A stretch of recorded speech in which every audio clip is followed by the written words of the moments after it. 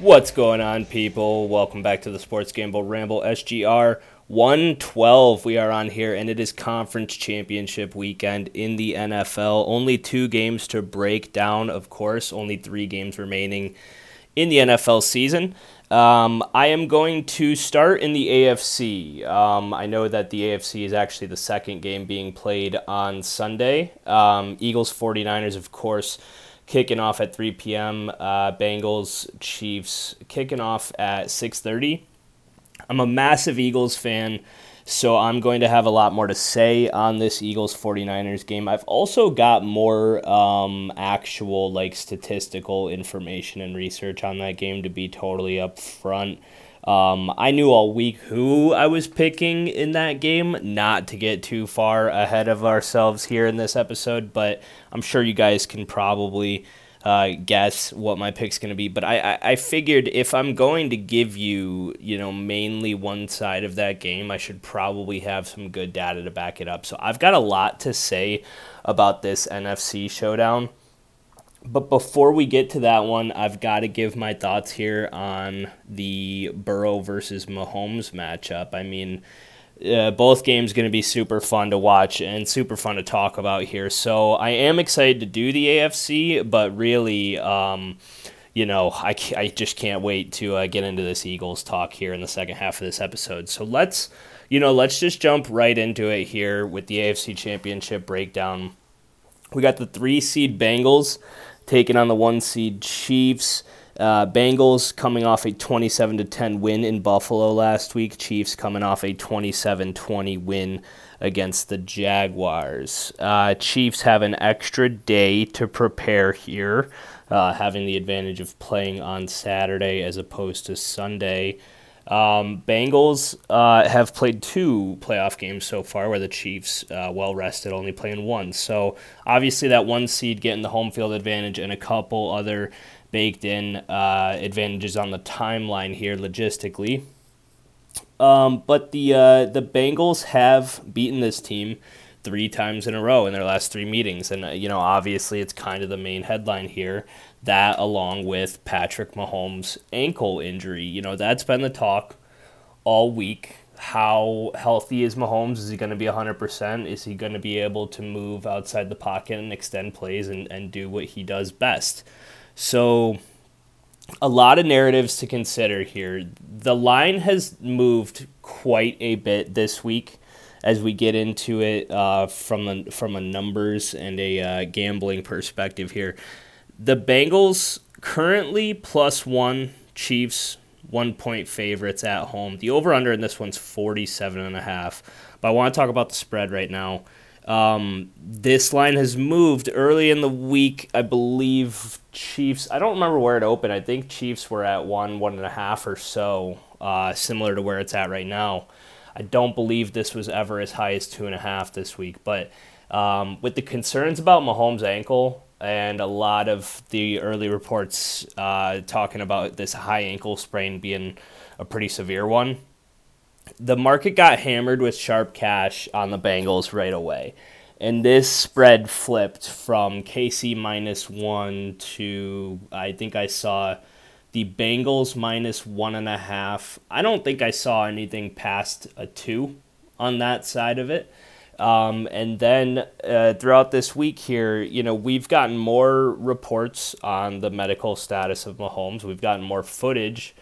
There is practice film that's been leaked out there. You can go find it on the internet of Mahomes just doing, his warm-up lines and stretches and calisthenics and things like that and just moving around. And you can just see there's not much of a limp there. And he looks to be pretty smooth with his motion. There's not a whole lot of a gait to his walking, and it's just, it looks like he somehow is making a pretty incredible recovery here. And if he's 100%, then this game it's tough to call. It's really closer to a toss-up than anything, whereas if it is a situation where Mahomes is only 70% here and his mobility is severely hampered, you have to pick the Bengals, I think, in that situation, or at least favor them, like the lines indicated. So once those videos came out and we saw a little bit more of Mahomes not looking too horrible this week, the spread went and flipped back. Some cash came back in on the Chiefs side to draw that number back over the zero. So we're at Chiefs -1 here. It's a tough game to pick. I've personally gone back and forth with this as the line has flipped throughout the week. I'll say here, a big thing that I want to point out right off the bat, Andy Reid is coaching in his 10th conference championship game as a head coach here. It's his second team here, and he's gotten each of them to 5 conference championships. That's pretty crazy. It's the Chiefs' 5th conference championship in a row. Obviously, these teams have met 3 times in the past 2 years. Bengals 3-0, right? Burrow is 3-0 against Mahomes. It's getting a lot of coverage. Their last 3 matchups, Week 17 of the 2021 season, Bengals win 34-31. AFC Championship later that season, Bengals win 27-24. And then Week 13 of this year, the Bengals also win 27-24. So, first initial takeaway right there, all 3 games went over the total. So that's something to consider. I'm leaning over 47.5 in this spot already, so that'll be my pick on the total. I do think these 2 offenses are potent enough. With or without Mahomes' injury, I think the Chiefs are good for 24 points. And, Burrow and this team, they were able to move the ball very easily last week for a majority of that game against Buffalo. They were running the ball very well. I think both these teams are going to be able to run the ball pretty well based on how we've seen their last 3 matchups play out. So I do like this game to be higher scoring here. It's easier for me to pick the over than it is to pick a spread here. I mean, really, this is most likely a game, just like we've seen their last 3 matchups, decided by 3 points, and the team with the ball last wins, right? I mean, we're talking about a couple of walk-off field goals here, an overtime victory in the AFC Championship game last year. So calling a winner here, I wish I could give you guys a lock on the spread. It's a 1-point spread for a reason. It's a toss-up, and again, it might be whoever has that ball last. But I'll point out, some of the matchups that I like here. I talked about how I think both teams can run the ball in this matchup. Talked about how the Bengals did a good job running last week against Buffalo. Joe Mixon had 105 rushing yards last week against the Bills. I like him to go over his rushing prop again this week. It's only 57.5. I'm seeing a variance on this prop, 57.5, 58.5, and 59.5 across the 4 different sports books I'm looking at on my BetStamp app right now. So, I think that number is moving up a little bit. I think started probably closer to the 55 to 57 range, and as we see moving upwards, getting close to that 60 mark here. And I'm going to catch it while it's on the move. It's too low of a number. Like I said, 105 rushing yards against the Bills last week. And then I looked into their history against this Chiefs team as they've obviously run into each other quite a bit here. Mixon in the AFC Championship game last year had 88 rushing yards in Arrowhead. And then he actually missed that game Week 13 this regular season, but Ryan in his replacement was able to carve this Chiefs team up for 106 yards on the ground. So Mixon, I think, will be heavily involved. I think we've seen this Bengals team so far in this playoffs, and as well as the entire playoff run last year, show to be a little bit more balanced and run committed on offense. I think that they value the physicality and the toughness and kind of the attitude that Mixon brings, not only in being able to act as that hammer against the defense and pick up first downs and move the chains, and then obviously set up play action for Joe Burrow, which is really the most dangerous part of this. If they start moving the ball and they're able to set up Joey B on those deep play fakes, look out. But I think also, again, Mixon, he brings that attitude. It's a gusto thing. It's a swagger thing. And it's hard to say, like, obviously Burrow's swagger is untouchable maybe across the league, but Mixon's swagger is a little different. Mixon's kind of been that like vocal leader for me down the stretch in this Bengals locker room, at least towards the media, I would say.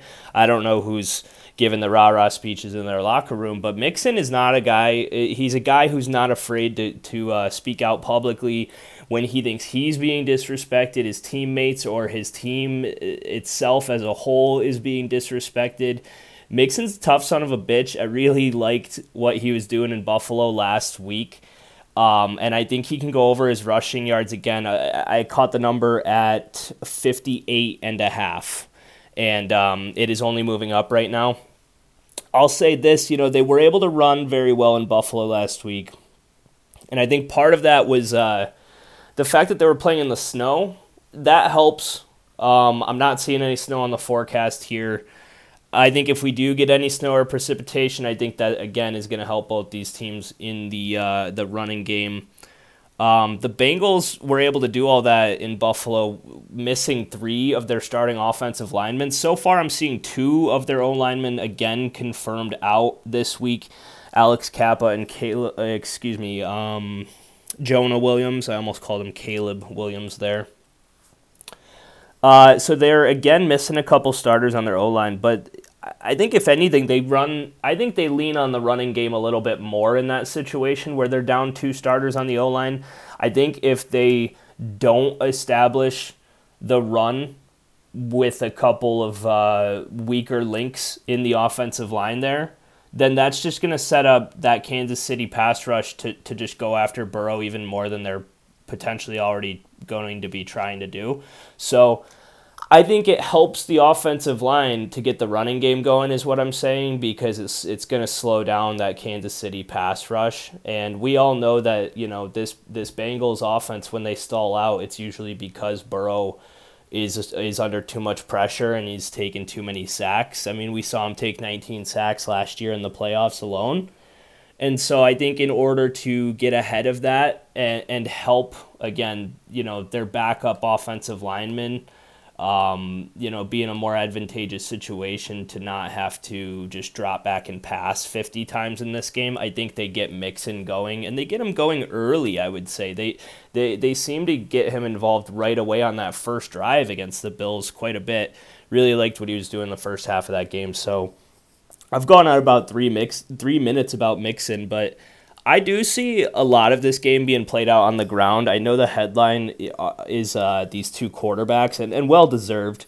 These guys, we could be looking at the next Brady Manning, and I think a lot of people were ready to say that about Pat Mahomes and Josh Allen, but I mean, sorry, Bills fans, but beat one of these guys in the playoffs, and then I'll put you into the fucking conversation. But Josh Allen has not beaten Mahomes or Burrow in the playoffs yet in his career. So until then, sorry, dude, this is the rivalry that I'm watching in the AFC for the time being. I think this is going to be a great game. The fact that Mahomes is seemingly, he doesn't look to be limited. He's actually off the injury report, like final injury designation here Friday afternoon, not listed with an injury designation. So I think we're going to get another classic here. I'll say if Mahomes is a little bit more conservative as far as running outside the pocket, we have seen his passing yards actually go up in games where he's staying inside the pocket. Recent history, when he's staying inside the pocket, when he's got over 90% of his snaps staying inside the pocket, he's got like 3 straight 400-yard passing games, some crazy stat that I heard this week. So I think it'll be a good game to take some player props. I like the over in this one quite a bit, like I said. Burrow, 17.5 rushing yards seems doable to me. He actually had 46 in their matchup in Week 13 this year. And again, with a couple of backup offensive linemen, maybe Burrow is forced to create and improvise outside of the pocket a little bit more than he normally would. Plus, the season's on the line. Burrow, what did Footsteps Falco say in the replacements? Winners want the ball when the game's on the line. So I think I like both those guys to go over their rushing props.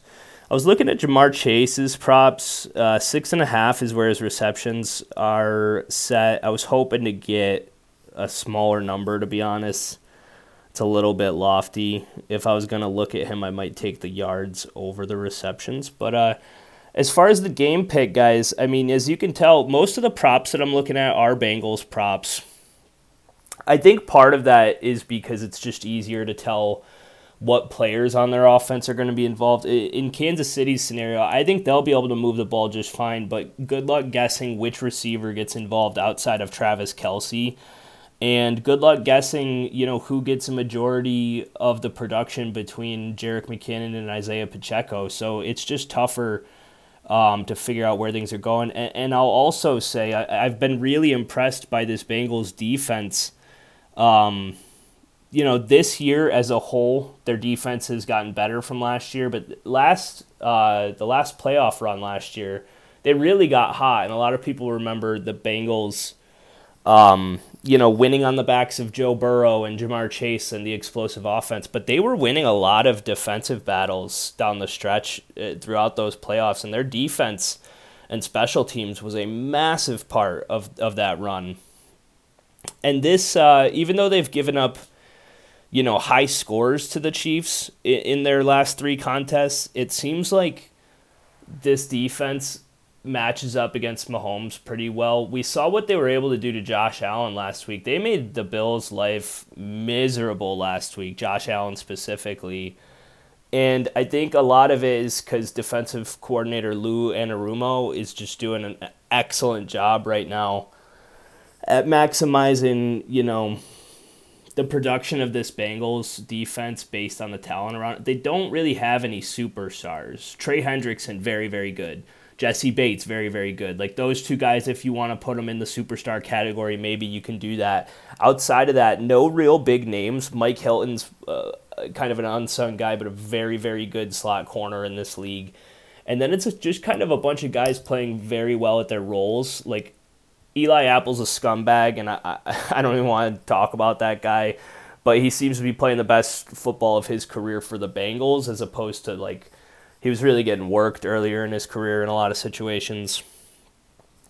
Anarumo really, I think, is a great defensive coordinator. He had a couple of head coaching interviews last year, didn't have any this year for some reason, don't know why, but he's doing a fantastic job, and I don't think it gets enough credit as far as how this Bengals defense has been able to really excel against these stud quarterbacks in the AFC, and the second half adjustments as far as being down 3 scores to this Chiefs team in the AFC Championship game last year, and then only allowing 3 points in the second half. I think that Anarumo and this defense I like better than the Chiefs and their defense.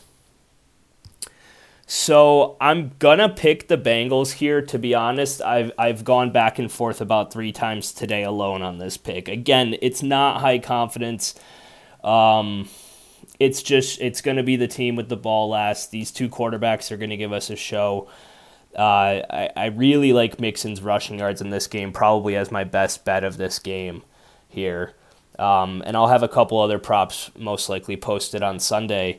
But I think again, it comes down to me trusting the Bengals defense more than the Chiefs. The Bengals defense versus Mahomes, to me, is I like the defense's odds there more than I like the Chiefs' defense against Burrow. I think Burrow will be able to handle whatever the Chiefs' defense throws at him. The Chiefs are great, but I think that this Bengals team giving the Chiefs' offense trouble is more likely than the Chiefs' defense giving Joe Burrow trouble. So at the end of the day, I just think Burrow's too clutch. He makes just all the right throws exactly when you need. It's like whenever they need a big third down, they get it, and they get it pretty easily. It seems like his first read is there, and it's just like he's going to drop back, and his first read's going to be open, and he's going to get the ball out of his hands in less than 2 seconds, and he's going to put it in the perfect spot. And it's not anything to take away from Patrick Mahomes, but I just am really, maybe I'm getting wrapped up in the prisoner of the moment kind of thing, but Joe Burrow is fucking hard to pick against, and I can't believe I'm saying this. I think the Bengals might be going back to their second straight Super Bowl here. So I think that's where I'm at with it, guys. It's about 20 minutes on this AFC Championship preview, and we might go a full half hour on the Eagles, so I guess I'll stop it there, and we'll make a transition. We'll jump over to the NFC, but official game picks for me here, Bengals +1.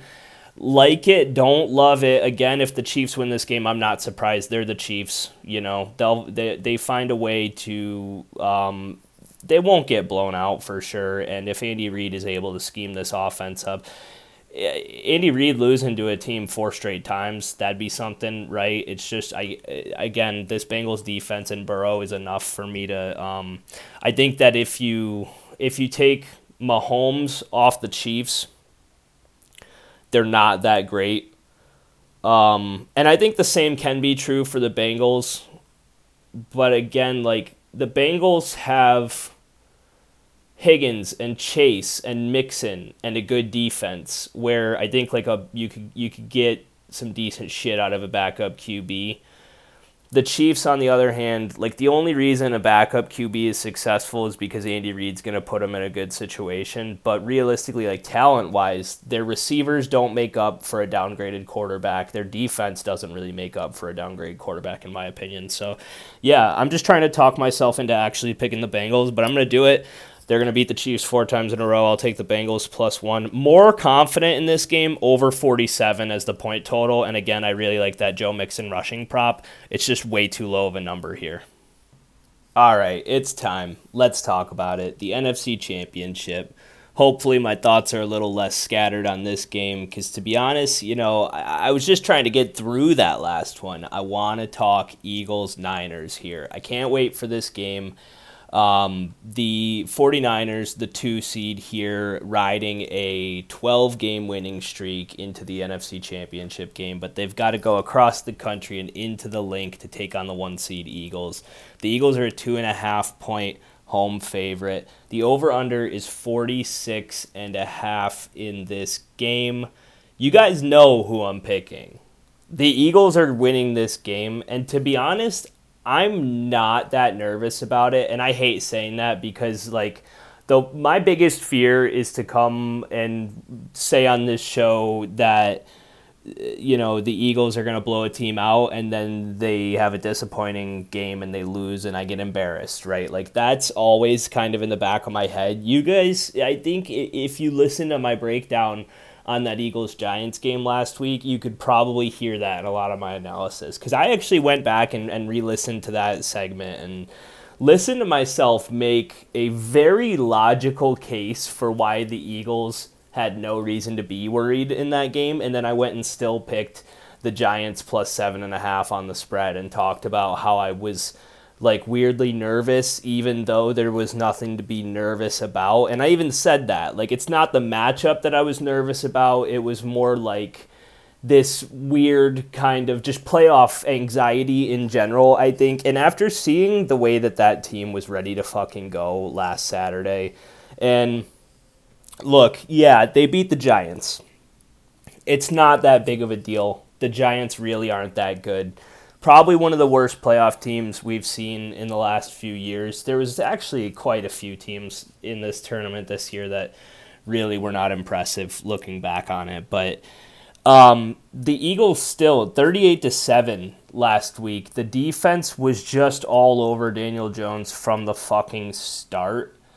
And now this 49ers team, a lot more talented, but it's still a quarterback that I think can be rattled pretty easily.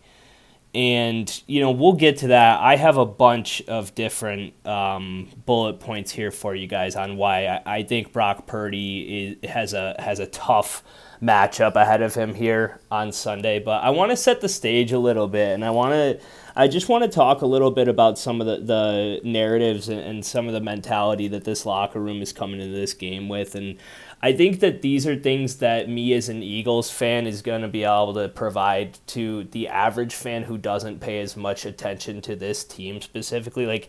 Like national narratives are not going to necessarily line up with like how this team and how this city and this community and like the local level and local reporters are actually, feeling the vibes right now around this organization. I'm not in Philly, so when I say like this team and this city, like you guys got to bear with me here, but I think that this Eagles team has a strange chip on their shoulder for being a 1 seed and favored at home in the NFC Championship game. Like to me, again, maybe this isn't the public narrative, but this is how the Eagles feel about it. They feel disrespected in this spot.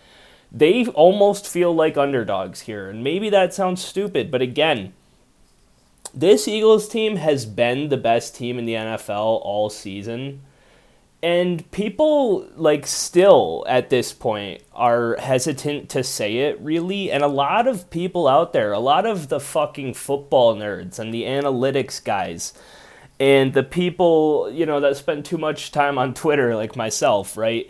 A lot of people have been talking all season about how this 49ers team is the best team and how, I get it, that the things that they do offensively with the explosive skill players, the McCaffrey, Debo, Kittle, Ayuk, they have so much talent and their scheme is incredible. Shanahan really knows how to get these guys into good spots and set his offense up to really, they've been fucking some teams up. And the defense obviously is very, very, very good. Statistically, number 1 in overall scoring this year as a defense. But I'll say, and we'll get into these numbers here in a second. This is going to be a long one, guys, but this Eagles defense, I think that they feel like they're the best defense in the NFL, statistically second in scoring, but again, they finished number 1 in a litany of categories. And I think that there's a certain mental, perception, or perspective by this team that they should be getting more credit. People should be talking about this Eagles team as a historic defense, not the 49ers. Just because you allow less points in the regular season when you're playing against fucking Baker Mayfield and Geno Smith and Colt McCoy in your division doesn't really mean a whole lot when you get to January and you got to shut down Philly, right? So I think that this Eagles team does have a weird chip on their shoulder here, and the fact that San Francisco is getting more recognition as a team for their defensive performance this year. And on top of that, if we look more into some of the end of season, the regular season awards here and how some of these situations are playing out, I mean, if you guys remember, this team started, 8-0, 9-0, something like that, and Hurts was, pretty clearly the favorite for MVP before he went down over that back month of the season, missing 2 games. Hurts, if he finished the whole season, he'd be the MVP this year. It's now most likely going to Mahomes. Hurts did get nominated for the MVP. That's fantastic, but he's probably not winning it at this point. It's pretty widely accepted or talked about that Mahomes is going to get the MVP here. So Hurts is going to get snubbed out of the MVP in a season where he should have gotten it. And then he's also a finalist for the Offensive Player of the Year award. But if you look at current odds, Justin Jefferson is a massive favorite to take home that award. It's not that common that we see it go to 2 quarterbacks. Usually they'll give it to the best running back or wide receiver for that award. It went to Cooper Kupp last year, and Justin Jefferson, having 1,900 receiving yards or whatever he finished with, led the league in yards and catches. He's favored to get that. So after that incredible statistical season where Jalen Hurts carried the best team in football and put up some of the best numbers in football to the best record in football, he's not going to get MVP or Offensive Player of the Year. Okay, That's fine. Regular season awards, that's fine. Jalen's got something bigger to do here. You want to talk about Nick Sirianni feeling that same type of disrespect. Not only is he the kind of coach that's going to take something like that personal for his players, Sirianni himself didn't even get, he wasn't even named a finalist for Coach of the Year. This guy took a team. I'm sorry. The Eagles finished, they started 3-6 last year, right? They finished 6-2 last year in the regular season, 7-2 last year in the regular season, whatever it was, and then a 14-3 this year. Like, all this guy has done is build this program and lead this team to a dominant regular season, and he's not even nominated for Coach of the Year after he was a minus 350 favorite going into the back third of the season. I remember looking at the odds for Nick Sirianni to win Coach of the Year. He was like minus 350, guys. I'm not making this up. Now he's not even nominated at the end of the season because all he did was win the 1 seed and win a game in the divisional round, 38-7. So there's a lot of disrespect here, I think, being taken from this Eagles team. I think that they, like a lot of great athletes we've seen do this, anybody who watched The Last Dance, Michael Jordan used to, create reasons to hate his opponents and make up disrespectful things that they could have said to him. But, just to create that chip on his shoulder, I think the Eagles are doing that a little bit with some of this narrative stuff. Brandon Graham, their defensive end, is in his 13th season in the NFL, coming off an ACL tear. He played 1 game last year, missed the entire season. He now has the most sacks in a regular season of his career. He's having the best year of his career, year 13, not even considered for a nominee for Comeback Player of the Year. The Comeback Player of the Year this year, I think the finalists are fucking Geno Smith, who should win it, and then it's like McCaffrey and Saquon, who both played 13 games last year. Those guys got more credit for having comeback years than a 13-year veteran and former Super Bowl champ, this is the guy that sacked Tom Brady and forced the fumble in the last 2 minutes of Super Bowl 52. He's coming off an ACL tear in his 12th year and then has double-digit sacks, sets a new career high for sacks in his 13th season off a torn ACL. Not even a single mention for Comeback Player of the Year. These are the things that the Eagles are paying attention to that not everybody else is. Okay, and yeah, maybe there's some shit like that going on the 49ers side that I haven't heard of. That's totally possible, but I can't really give you that side of it. I will say what I have heard from the 49ers this week has also put a bit of a smile on my face. Deebo Samuel providing some bulletin board material for me here, talking about, he said the same shit that Trevor Lawrence said going into that Arrowhead game. Trevor Lawrence talked about how, yeah, Arrowhead will be loud, but I can't imagine it'll be any louder than our home crowd was Saturday night in Duval.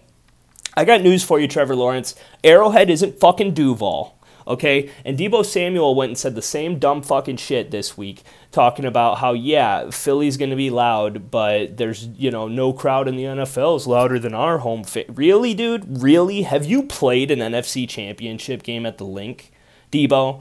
Because...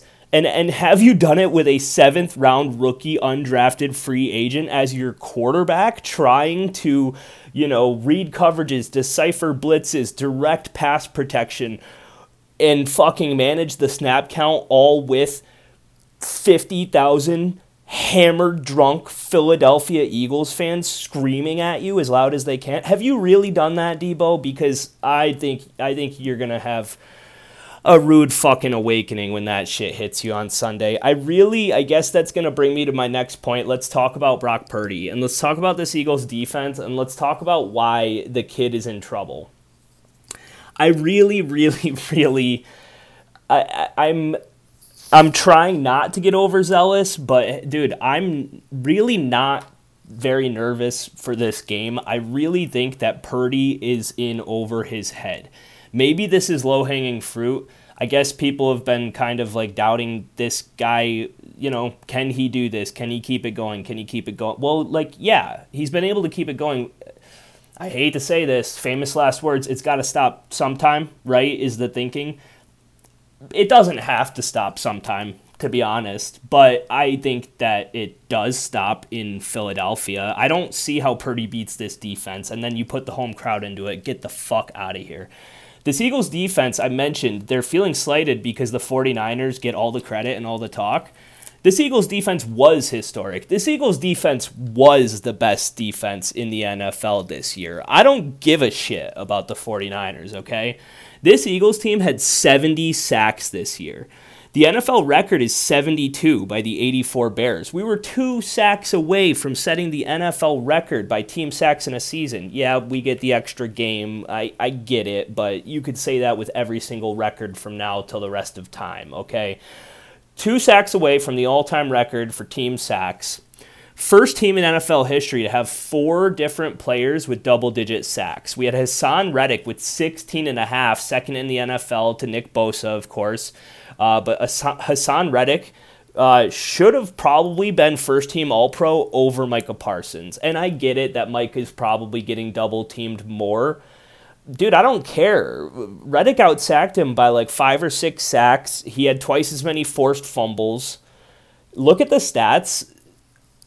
You'd be hard-pressed to find a pass rusher that had a more dominant season this year than Hassan Reddick, considering that TJ Watt missed time and maybe some other guys just didn't put up the numbers, man. I'm telling you, Reddick and Bosa 1 and 2 as far as performance off the edge this season. He really was that good. And then we got Josh Sweat with a career high in sacks. Brandon Graham, I mentioned, career high in sacks. We've even got a fucking defensive tackle, Javon Hargrave, who went double-digit sacks this year. So I think that this team is going to be able to get a shit ton of pressure on Purdy.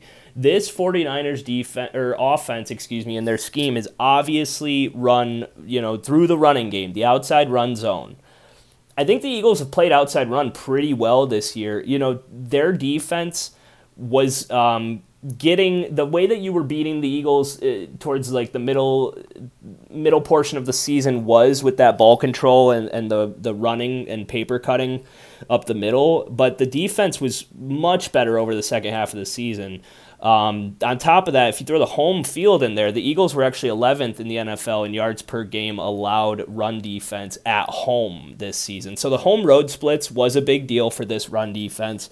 They've been able to get healthy over the back end of the season. Jordan Davis is full go. Fletcher Cox, Javon Hargrave is good to go. And then we also brought in Ndamukong Suh and Linval Joseph this season. Talk about the outside run and really just eyeball test. I don't have stats on this. The Eagles have played outside run pretty well this season. It seems to me like anytime somebody wants to try it on us, our linebackers have been flowing pretty well, and we have pretty undersized linebackers, but they're fast, which I think is good against this 49ers. Like I said, our defense is big enough in the middle, and then our linebackers are fast enough on the outside, where, yes, that is the part of the 49ers offense that scares me the most. If they are able to get that running game going, and if CMC is just fucking running 10 yards before anybody's even touching him, that will worry me. That will worry me quite a bit. I don't really think it happens. I think first off, the Eagles would be smart to take the ball right off the bat and score in this game. We scored first against the Giants. You go down 7-0, you get a stop, you get another score, you're up 2 scores against Daniel Jones, and then you let your pass rush go, and you take, you can't lean on Saquon Barkley to get you back in a game when you're down 14-0 in the first quarter. That, to me, if that happens here, if the Eagles do score first and we're able to put pressure on this 49ers offense right away, and if Purdy does stumble a little bit, then I think this could actually get out of hand early, to be honest. I'm not calling for the blowout. If it happens, though, hey, this is how. The Eagles get up early, and the 49ers are forced to get back into it with Brock Purdy. The running game becomes less effective, and you're not able to lean on Christian McCaffrey and some of those gadgets with Debo and whatnot underneath as much, and then the pass rush gets a hold of Purdy. I mentioned the crazy sack numbers. I mean, this defense ranked first in the NFL this year in not only sacks, but defensive pressure rate, yards per play allowed, pass defense, overall yardage allowed, passing yards per attempt allowed. They led the league in tackles for loss and opponent negative yard plays. Okay, so we're going to swarm, all right? What I mentioned about the outside runs, I see a lot of anytime somebody's trying to run halfback toss, halfback sweep, we're stopping them in the backfield more often than not, or we're at least getting some penetration and slowing it down. I like the way that our linebackers flow horizontally, and like I said, I think our defensive line is very stout up the middle. Again, I think at a point or several points in this game, Purdy's going to be forced to really put on his fucking big boy pants and overcome this Philadelphia Eagles pass rush in a crucial situation, and I don't see it happening. The Eagles should be getting Avonte Maddox back, not listed on the final injury report. He's going to play. He's our starting slot corner. That has been a weakness in the defense since he's been out, but getting Maddox back should be good for us. The Eagles also, statistically this year, have done really well limiting yards after catch on passes over the middle and the intermediate. So that means those slants to Ayuk and Debo. The Eagles have been a very good defense in tackling and limiting yards after catch on plays like that this season. I think that is obviously advantageous here. Rookie quarterbacks are 0-4 straight up in conference championship games. No rookie quarterback has ever been to the Super Bowl. Let's make it 0-5 after this weekend. Brock Purdy, I expect to go under his passing yards. 219.5 is the total. Like that. The Eagles have held 16 of the 19 quarterbacks they've faced this year under their passing yardage prop. Again, this defense is fucking mean, guys. And it's Purdy's third NFL road game, first NFL road start. In college, actually, the guy was 21-4 straight up as a starter at home, 10-13 on the road. Ooh, yikes, Purdy. What else do I have for you on Purdy? You guys have noticed a lot of what Purdy's been doing has been creating plays, outside the pocket. He's been doing all right, extending plays, scrambling around a little bit, and finding guys downfield. Good fucking luck against this Eagles pass rush. Purdy leaves the pocket on 18% of his dropbacks. The Eagles pass rush is going to eat him alive. Hassan Reddick and Josh Sweat, off the top of my head, maybe the fastest outside pass rush duo in the league. Not saying the best. They're pretty good. They're very good. But Josh Sweat and Hassan Reddick are two very fast perimeter pass rushers. If Purdy tries to scramble like that, he is going to get broken in half against this defense. You heard it here first. I really feel good about this matchup. It kind of reminds me a little bit of the Eagles' NFC Championship game against the Vikings in 2017, when, the Vikings had this great regular season run, and they were really blowing a lot of teams out, and it was like, oh man, this Vikings team is legit. They might even be the best team in the NFL. And then everybody forgot that Case Keenum had to win a playoff game in Philadelphia. I'm sorry, dude, but Brock Purdy, what is it in Cinderella? The shoe's got to drop sometime, right? Am I using that right? This Eagles team here, for me, turnovers has been a big story for both of these teams, more so the 49ers, to be honest, this season. And I want to shout out Elliot Shore-Parks, Eagles beat reporter, for supplying this information. These are some pretty juicy stats that I found here. As far as turnovers go, this 49ers team needs turnovers. They thrive in turnovers. All of those blowout victories have come off of turnovers this year. The 49ers, when they are getting 2 or more turnovers, they score 10 more points per game in games when they get 2 turnovers versus games where they get 1 or less. So let me say that again. The 49ers score 10 points per game more in games where their defense gets 2 or more turnovers versus games where they get 1 turnover or less. They average about 20 points per game with 1 or fewer turnovers generated, and they average 30 points per game when they get 2 or more. Okay? The Eagles, on the other hand, stay constant. Okay, they average 1 more point when they get the extra turnover. So in games where the Eagles defense only gets 1 turnover this season, they average 27 points per game. In games where the Eagles get 2 or more turnovers, they average 28 points per game. So that shows you that the Eagles do not rely as much on the defensive takeaways to score points. Whereas the 49ers, if they can't get a couple of picks or a couple of fumbles in this spot, they're going to have their work cut out for them. Their offense only puts up 20 points per game when they struggle to get those turnovers their way. On top of that, the 49ers this season are 0-4 when they lose the turnover battle. The Eagles, on the other hand, are 3-2 this year when they have lost the turnover battle. So the Eagles have 3 wins this year in games where they had a negative turnover deficit. The 49ers were 0-4 in that situation. Also this year, in games where their team got 1 or less turnovers, the 49ers were 4-3 this year. The Eagles were 9-2. And in 2 of those 2 losses were the games that Minshew started. So the Eagles were 9-0 in games with Jalen Hurts when their defense got 1 or less turnovers, where the 49ers were 4-3 this season.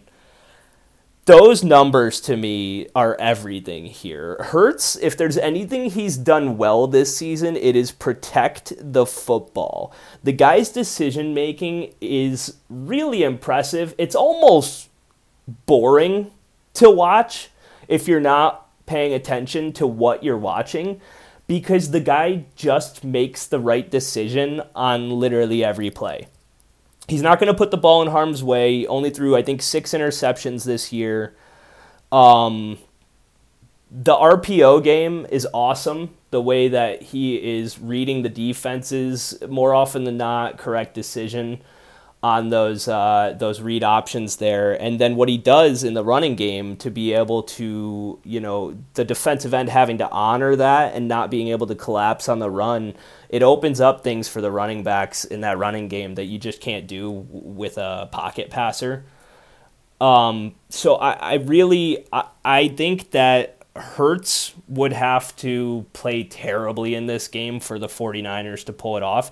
And I don't doubt Hurts at this point. Like, he's going to be ready for the moment. He has this calm, cool demeanor. People want to talk about Joe Burrow as being like the coolest, swaggiest, like most even keel kind of guy in the league. I think that you have to start putting Jalen Hurts in that conversation. Now, is this the second year in a row that Burrow's done it versus, I guess, really the first season that we've seen it fully from Hurts? Yes, so I get it. But if Hurts comes out and does this again next year, he's immediately in that conversation of top 5, maybe top 3 guys in the league to build a franchise around based off this season. The Eagles' offensive line is very, very good. That's another reason why I feel like, I think it'll be hard for the 49ers to generate those turnovers, and I give Philly the advantage. I think that Nick Bosa, I mentioned, probably Defensive Player of the Year, most sacks in the league. The fact that Jalen Hurts is so mobile, I think, is going to maybe neutralize the pass rush a little bit there. On top of that, he'll probably be going against Lane Johnson a majority of the game there. Lane Johnson hasn't given up a sack in 2 years. I say it on every episode here. Actually, to go a step further, not just Lane Johnson, but that whole Eagles O-line is filthy. This is a fascinating stat. Shout out Ryan Kramer at KramerCentric on Twitter of the Sports Gambling Podcast. Those guys do great work, and I stole this trend from Ryan, who probably stole it from someone else on the internet. That's kind of how this whole thing works anyways. There have been 20 NFL linemen this season that have played 550 pass block snaps or more and have given up 1 sack or less. 20 guys have played 550 pass block snaps, given up a sack or less. 4 of them are on the Eagles. That's a fifth of the guys in the NFL that qualify for that stat, and that is a very elite pass blocking stat. That's 80% of the Eagles O-line, guys. How's that? Yeah. All season when I've been talking about how historically good this Eagles offensive line is, and I feel like I'm the only one talking about it at times. How's that for a fucking stat, huh? I think that this Eagles offense is going to be able to take advantage of the biggest weakness of this 49ers team. I mentioned the O-line will neutralize the pass rush, and if Hurts has time back there to connect on a couple of deep bombs, I think this could be child's play. I really do. A.J. Brown is coming off a quiet Sunday. 2 receptions for 17 yards in that blowout win against the Giants. I think A.J. could go nuclear in this game. He could have 100 yards and 2 touchdowns by halftime. And I know I'm calling for some aggressive stuff here, but I think, again, if that game script comes together, like, I'm not saying this is the most likely situation, but I do think there's a possibility that if the Eagles get a 7 or even 10-point lead and we start putting pressure on Purdy, this could snowball just like that Giants game did. It really could, guys. It really could. A.J. Brown, his odds to have a touchdown in this game are plus 155 on FanDuel. I've got my BetStamp app opened up, and I also am seeing his odds at plus 140 on BetMGM and plus 120 on BetRivers, I want to say that is. So his odds are fluctuating quite a bit, but I'm locked in on A.J. Brown anytime touchdown plus 155. I also have bet A.J. Brown on his longest reception. I got over 26.5 yards on his longest reception. I got minus 110 odds. That number is also fluctuating quite a bit. I have over-under on longest reception at 26.5, minus 110, minus 115, minus 119. And then I've also got a 27.5 at minus 110 and minus 111. So that's another one that I like quite a bit here. A.J. Brown will connect on a deep ball in this game. I think it will happen early in the first half, maybe first quarter, if not early second quarter. San Francisco, for as great as their defense has been this season, that's their biggest weakness, is giving up the plays over the top. I don't think that they have a defensive back, specifically a corner, that can challenge an alpha like AJ. I mentioned only 2 catches for 17 yards last week, but I think he's a guy that we are going to make a point to get involved early, and I think he's a guy that wants to make a big play in a big-time game here. He's just got that dog in him where I can just kind of feel a massive AJ 50-yard touchdown coming here. The 49ers give up the 17th most 40-yard plays in the NFL this year. Again, they've given up the 17th most plays of 40 or more yards in the NFL, despite being the number 1 defense and all this great fucking shit. I heard, okay, so I'm a big Pat McAfee fan, but I also get really annoyed with some of his exaggerations, and I heard McAfee mention in a sentence that this 49ers defense could go down as maybe the greatest of all time, I think was his exact quote, maybe the greatest of all time. And, he's a guy that's going to put people over the top more often than not. He likes to put people over. He's a wrestling guy, and it's a wrestling thing. Like, you're always going to try and make the most out of it. Don't let the truth get in the way of a good story or a good promo. Like, that's just kind of how he operates, and I totally get it, and I respect it. This 49ers team doesn't belong to be anywhere close to a fucking conversation as a historic defense, okay? They're very good. They're very good at getting pressure on the quarterback. They're very good at stopping the run. They're very good at shutting down short passing lanes over the middle, intermediate. They're not great over the top in that back end of the secondary there. I mentioned, Travarius Ward and Demondre Lenoir. I'm mispronouncing that. Sorry, Lenoir. Neither one of them can fucking guard A.J. Brown. And then, go ahead and put a safety over top. Hufanga, that's not really what he does. Deshaun Gibson and Jimmy Ward. I mean, decent players. I'm sorry. I think A.J. gets loose here. Again, I really like that over 26.5 longest reception. I'm seeing his receiving yards creep up a little bit. I've got 70.5 on 3 different books, and then I'm seeing a few different numbers. I've got a 72.5, and I've got a 73.5 here. So a lot of variance in there. That number is clearly creeping up. Open 70.5. Some books have adjusted, some books have not. I like AJ to have a big day. Again, anytime touchdown plus 155, over 26.5 longest reception, and over 70.5 receiving yards. I think all of those are in play His over-under on receptions is 45. It's juiced like crazy. It's like minus 160 on the over. I'd rather take his longest reception or yards props because if you think the guy's getting 5 catches, trust me, he's getting those fucking yards and he's connecting on a deep ball. It's just happening. Devontae Smith could have a good game too, but I really feel like AJ is the play here if you want to go prop heavy on one of these receivers. Have I missed anything here? I'm excited for this game, guys, and I know that I really have painted only one side of this.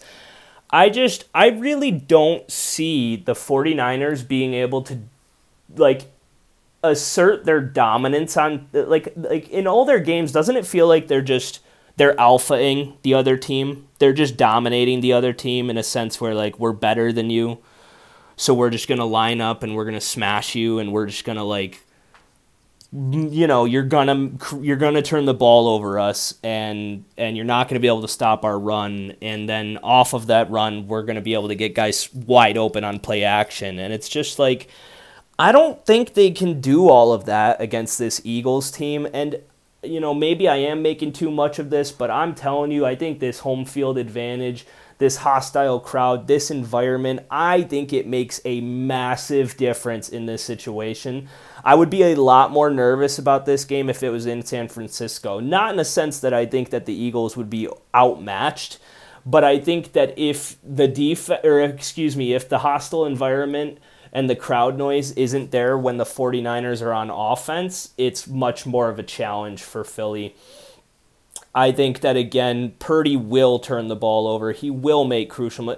I'm trying to talk myself into a Purdy interception prop here, and I did not look up the odds for this one. My bad, guys. But the reason that I haven't really pulled the trigger just yet on that, and I'm not as gung-ho as I want to be on it, is because I think it could also be a situation where he doesn't throw the pick because the ball doesn't get out of his hands. This kid could be sacked a lot, I think, in the second half of this game. I think the pass rush will get to him. I really, really do. I don't see this kid being able to keep his composure.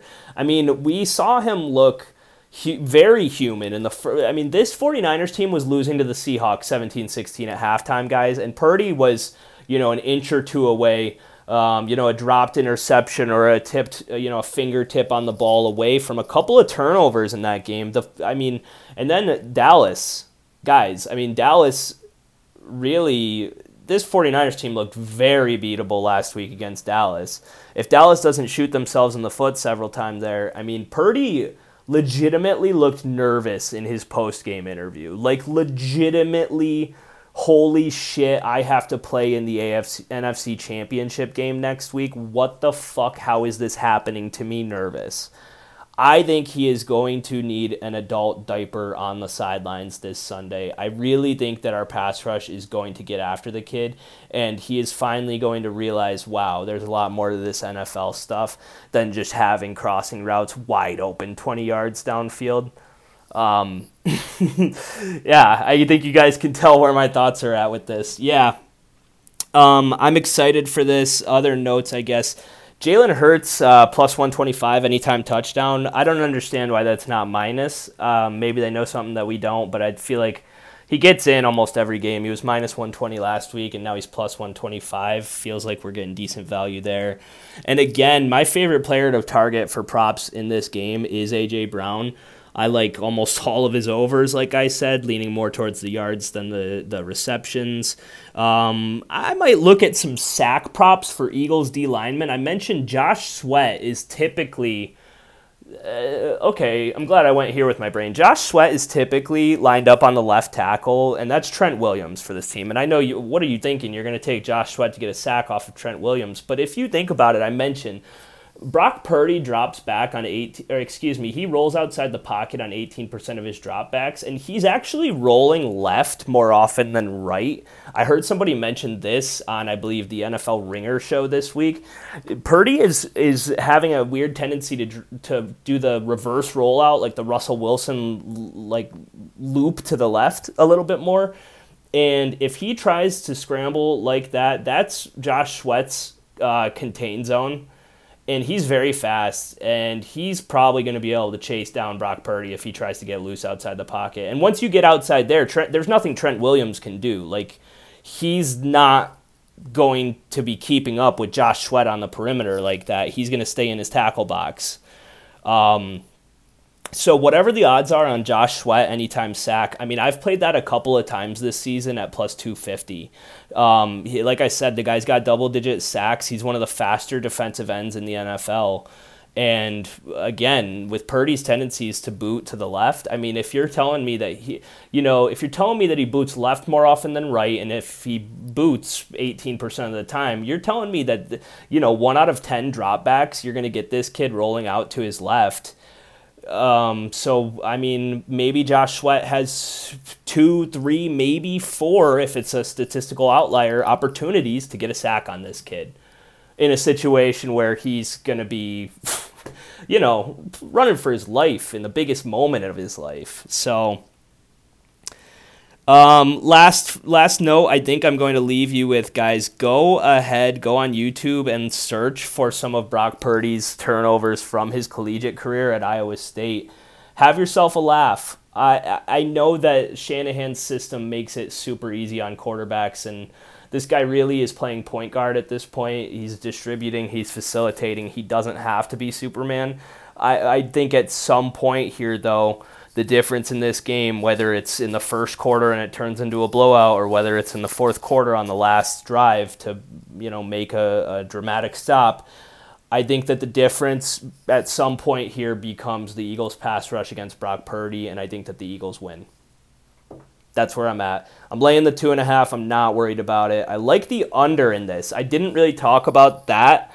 I like the under 46.5 if I have to give you a pick on that total. And I found this. I thought this was really interesting. I had a book out here that was offering lines on highest and lowest scoring team this weekend. And you can get the 49ers to score the least amount of points on championship weekend at plus 190 odds. They're the favorite at plus 190. And if everything that I just talked about here in this situation comes to fruition, like, I picked the over in the Bengals-Chiefs game. Let's go back to my notes here. Last 3 matchups, 34-31 Bengals, 27-24 Bengals, 27-24 Bengals. So they're scoring over 50 points a game in those Chiefs-Bengals matchups. And now we have an Eagles defense at home against a 7th round, I almost called him undrafted, 7th-round rookie quarterback in his first road playoff start, 3rd road playoff game. Guy went 10-13 on the road as a starter at Iowa State, playing against teams like Baylor and West Virginia. And now you can get him at plus 190 to score the least out of Joe Burrow, Patrick Mahomes, and Jalen Hurts. And then Brock Purdy, plus 190, least amount of points scored. Looks like some value there, guys, so I hope you stuck around till the end of this episode, because I waited till the last possible minute to pull that little nugget out of my ass. This one has been fun. I'm out of biased thoughts on the Eagles, but hey, you got to admit, I made a pretty good argument here. There's some good data there, guys. I feel very confident as an Eagles fan here. I really, really do. I will be surprised if we lose this game. I'm going to go ahead and say it. You can clip this and throw it back to me if you want. Give me a few days, because I'm going to be in a dark, dark spot if the Eagles do end up falling short here. But I really think we're going back to the Super Bowl, man. CMC, Elijah Mitchell, and Debo all no practice this week. Forgot to mention that. Got buried in my notes here, but I do think it's worth noting the physical style that this 49ers team plays with. They're banged up, and they didn't get the bye week. They didn't get to rest. We did. I think there's a lot going into this situation that is going to play into the Eagles' favor. Go Birds, right? Go Birds, dude. I'm excited. I'm really excited. Those are my thoughts here. My throat is getting tired. I've been talking to myself for an hour straight. Thank you guys for listening. I don't really see myself betting like that much this weekend. I gave you guys like 4 or 5 props throughout this episode. I'll post them on my Instagram. Get ready for the socials. Follow me on BetStamp. download that app, use my referral code JosephB, and follow me at SGRPod on there to get all my picks in live time.